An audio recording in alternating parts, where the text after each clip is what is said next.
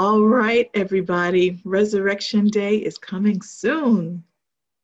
Mungu apewe sifa kila mmoja wetu. Pasaka iko njiani na elekea kuja iko hapa kona tu. This is a very familiar holiday to those of us who are the body of Christ. Hii ni likizo yenye kila mmoja wetu yenye tuko kwa mwili wa Kristo tunaielewa sana. It is the day that we celebrate our risen Lord. Hallelujah. Ni siku njema sana ambayo tunasherehekea kufufuka kwake Yesu Kristo. Hallelujah. And lots of people know this day as Easter. Watu wengi sana wanajua hii siku kama Pasaka. And some, like me, call it Resurrection Day. Na wengine kama mimi naita siku ya ufufio. And this is the day that we celebrate Jesus being raised from the dead. Na hii ni siku ambayo tunasherehekea kufufuka kwake Yesu Kristo kutoka kwenye wafu. And this is when we hear that good preaching, how Jesus died for our sins. Na hii ni wakati ambao tunasikia mahubiri nzuri ya kwamba jinsi na vile Yesu Kristo alifufuka na alikufa na akafufuka kwa ajili ya dhambi zetu. And we get happy, hallelujah, that we're going to heaven. Na tunafurahia kwamba haleluya tunaenda mbinguni. And we get to live with God forever. Na tunaamini kwamba tunaenda kuishi na Mungu milele na milele. And you know, this is the time of year that we really like to preach that scripture, John 3:16. Huu ni msimu ambao tunapenda sana kuhubiri kuhusu ile andiko la Yohana 3:16. I'll bet you can say it with me. Say it with me. For God so loved the world that he gave his only begotten Son, that whosoever believeth in him shall not perish, but have everlasting life. Nataka useme pamoja nami ya kwamba kwa maana jinsi hii Mungu aliupenda ulimwengu hadi akatoa mwanawe pekee ili yeyote amwaminie asipotee bali awe na uzima wa milele. Mm-hmm. And you know, when we listen to it and sometimes even when we present it, we tend to look at it like it's fire insurance. Unaona tukisikiza na kuitafakari, tunafikiria kwamba ni sehemu ya kusikiza neno la Mungu mara ya pili. Like, if you believe in Jesus, you won't go to hell. Ya kwamba kama unamwamini kwa Yesu Kristo, hutaenda jehanamu. This is how it's been preached for years. Hivi ni vile venye imekuwa ikihubiriwa miaka mingi sana. I remember when I was a little girl, I was 8 years old. Nakumbuka sana wakati nilikuwa msichana mdogo, nilikuwa miaka 8. I went outside to play with my friends one day. Na siku moja nikawa nimetoka nje kucheza na marafiki zangu. And when I went outside, everybody came running up to me. Guess what? Guess what? Na tulipotoka nje, kila mmoja akawa anakimbia kwangu akiniambia kwamba unajua nini? Unajua nini? And I was like, what? What? Nikawa nasema kwamba nini? Kwa nini? And they said, Mrs. H got saved. Ya kwamba dada moja anaitwa Mrs. H ameokoka. My first question was, saved from what? Swali langu la kwanza ilikuwa ni kwamba ameokolewa kutoka kwa nini? And one of the little boys, he said, saved from the devil. Akasikia sauti anaambia kwamba ameokolewa kutoka kwa shetani. And immediately I said, well, I want to be saved from the devil. Hata nami nikasema kwamba hata mimi basi ninataka kuokolewa kwa huyo shetani pia.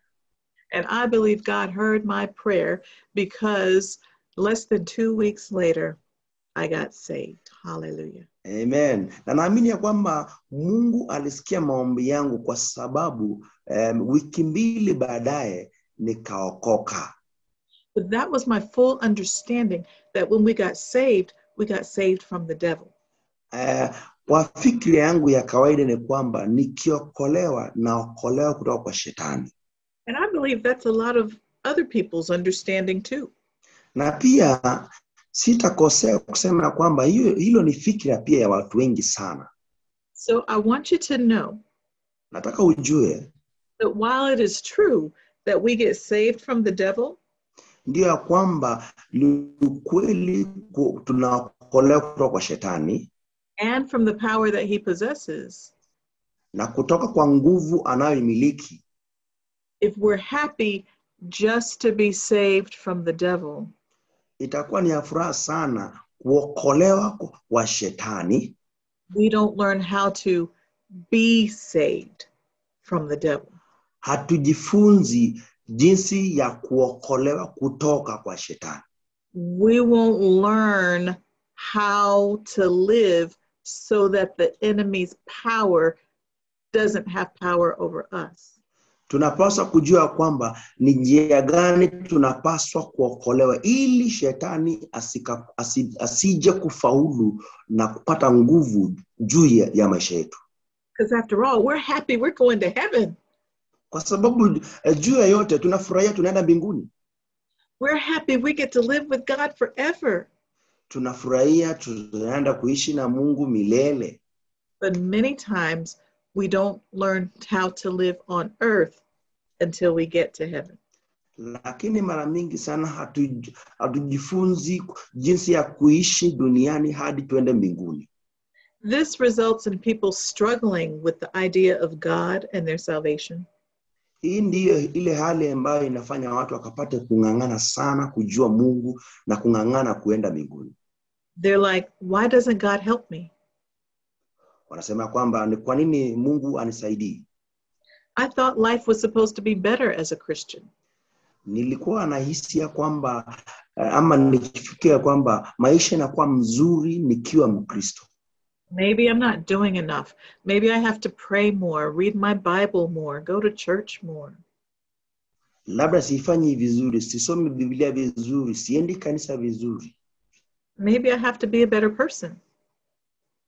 Labda napaswa kukuwa mtu mzuri ama mtu afadhali. And sometimes they even say, maybe God isn't real. Na mara mingi sana wanasema kwamba labda hata huyu Mungu si wa ukweli. These thoughts result from having an incorrect understanding of the scripture. Mawazo haya yanakuja sana sana wakati hatuna uhakika na andiko ama neno la Mungu. And that's just the way the devil wants it. Na hivyo ndivyo shetani anataka ufanye. If the devil can keep us blind to the truth of God's word, then he doesn't care how much we go to church. Shetani akituweka kukua kibofu kwa sababu ya neno la Mungu, hatajali hata iwe namna gani tunapoenda kanisa. Hajali hiyo. He doesn't care how much we read our Bible. Hajali jinsi na vile tunavyosoma neno la Mungu. He doesn't care how much we're happy about going to heaven. Hajali jinsi na vile tunavyojitayarisha kwenda mbinguni. Why? Kwa nini? Because he knows John chapter 8, verse 32. Kwa sababu anajua Yohana 8:32. Turn with me to John chapter 8, verse 32. Angalia Yohana 8:32.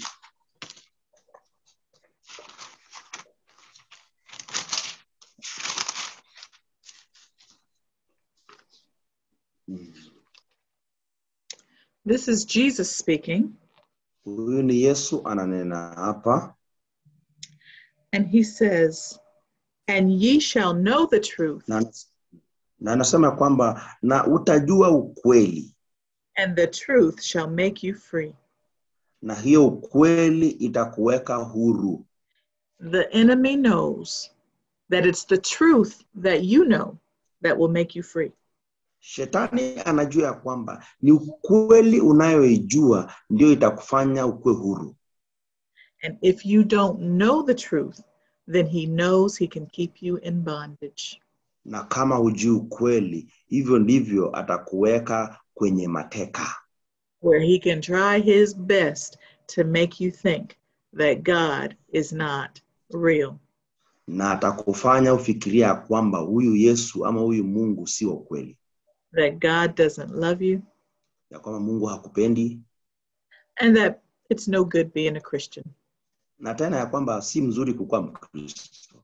But let's look at John chapter 8, verse 36. Lakini wacha tuangalie Yohana 8:36. It is often misquoted. Mara mingi andiko hili limesemwa vibaya. People often say, "He whom the Son sets free is free indeed." Watu wanasema ya kwamba yule ambaye mwana amemweka huru ndiye ako huru kamili. But let's look at what it really says. Lakini wacha tuangalie kile ambacho inasema. Verse 36. 36. It says, "If the Son therefore shall make you free." Anasema ya kwamba kama mwana atakuweka huru, ye shall be free indeed. Basi utakuwa huru kabisa. If the Son therefore shall make you free, kama mwana atakuweka huru, you shall be free indeed. Basi utakuwa huru kamili. So whose choice is it to be made free? Ni chaguo ya nani ambaye anapaswa kufanywa awe huru? Because Jesus is not going to overtake our wills. Kwa sababu Yesu Kristo hataenda mbele ya mapenzi yetu. He's not going to make us receive his truth. Hata tufanya tukapate kushika ukweli wake. So whose choice is it to be made free? Ni chaguo ya nani kufanywa kuwa huru? It's yours. Ni yako. It's mine. Ni yangu pia. And here is the promise. Na hili ndiyo tumaini. If the Son makes us free, kama mwana atatuweka huru, we shall be free indeed. Basi tutakuwa huru kabisa. Now, how do we get this freedom? Basi tunapata ukweli huu namna gani? Let's go back up in the scriptures. This time, let's go up to verse 31. Wacha tuangalie kwenye maandiko, tunaangalia hadi 31. Okay, it says, "Then Jesus said to those Jews which believed on him." Nasema kwamba basi Yesu Kristo akawaambia Wayahudi waliokuwa wanamwamini kwake, "If you continue in my word, ya kwamba mkibaki kwa neno langu, then are ye my disciples indeed. Basi nyinyi ni wanafunzi wangu kwa ukweli. And ye shall know the truth. Na basi mtajua ukweli. And the truth shall make you free." Na ukweli itawaweka huru. So the way for us to be free is to know God's truth. Basi njia ya sisi kuwekwa huru ni kujua ukweli wa Mungu. And the way for us to know God's truth is to continue in his word.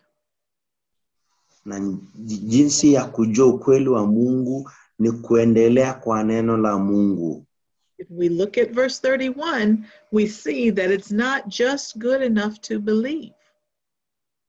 Tukiangalia kwa mstari wa 31 ni kwamba haitoshi tu kuamini. Because Jesus was speaking to the Jews that believed on him. Kwa sababu Yesu Kristo alikuwa ananena kwa Wayahudi waliokuwa wanaamini kwake. Believing is a way to get in position to be free. Kuamini ni hali ya kukua katika njia ya kushika. But then we must continue in God's word. Na pia tunapaswa kuendelea kwa neno la Mungu. When we continue in God's word, we become his disciples. Tukiendelea kwa neno la Mungu, tunakuwa wanafunzi wake. And a disciple is not just one that follows. Mwanafunzi si yule tu mwenye anafuata. A disciple is one who learns and follows the one who's teaching him. Mwanafunzi ni mwenye anajifunza na kufuata yule ambaye anafunza. And as we follow Jesus, Tunapomfuata Yesu, that's how we'll come to know the truth. basi tunakuja kujua ukweli, And it's that truth that will make us free.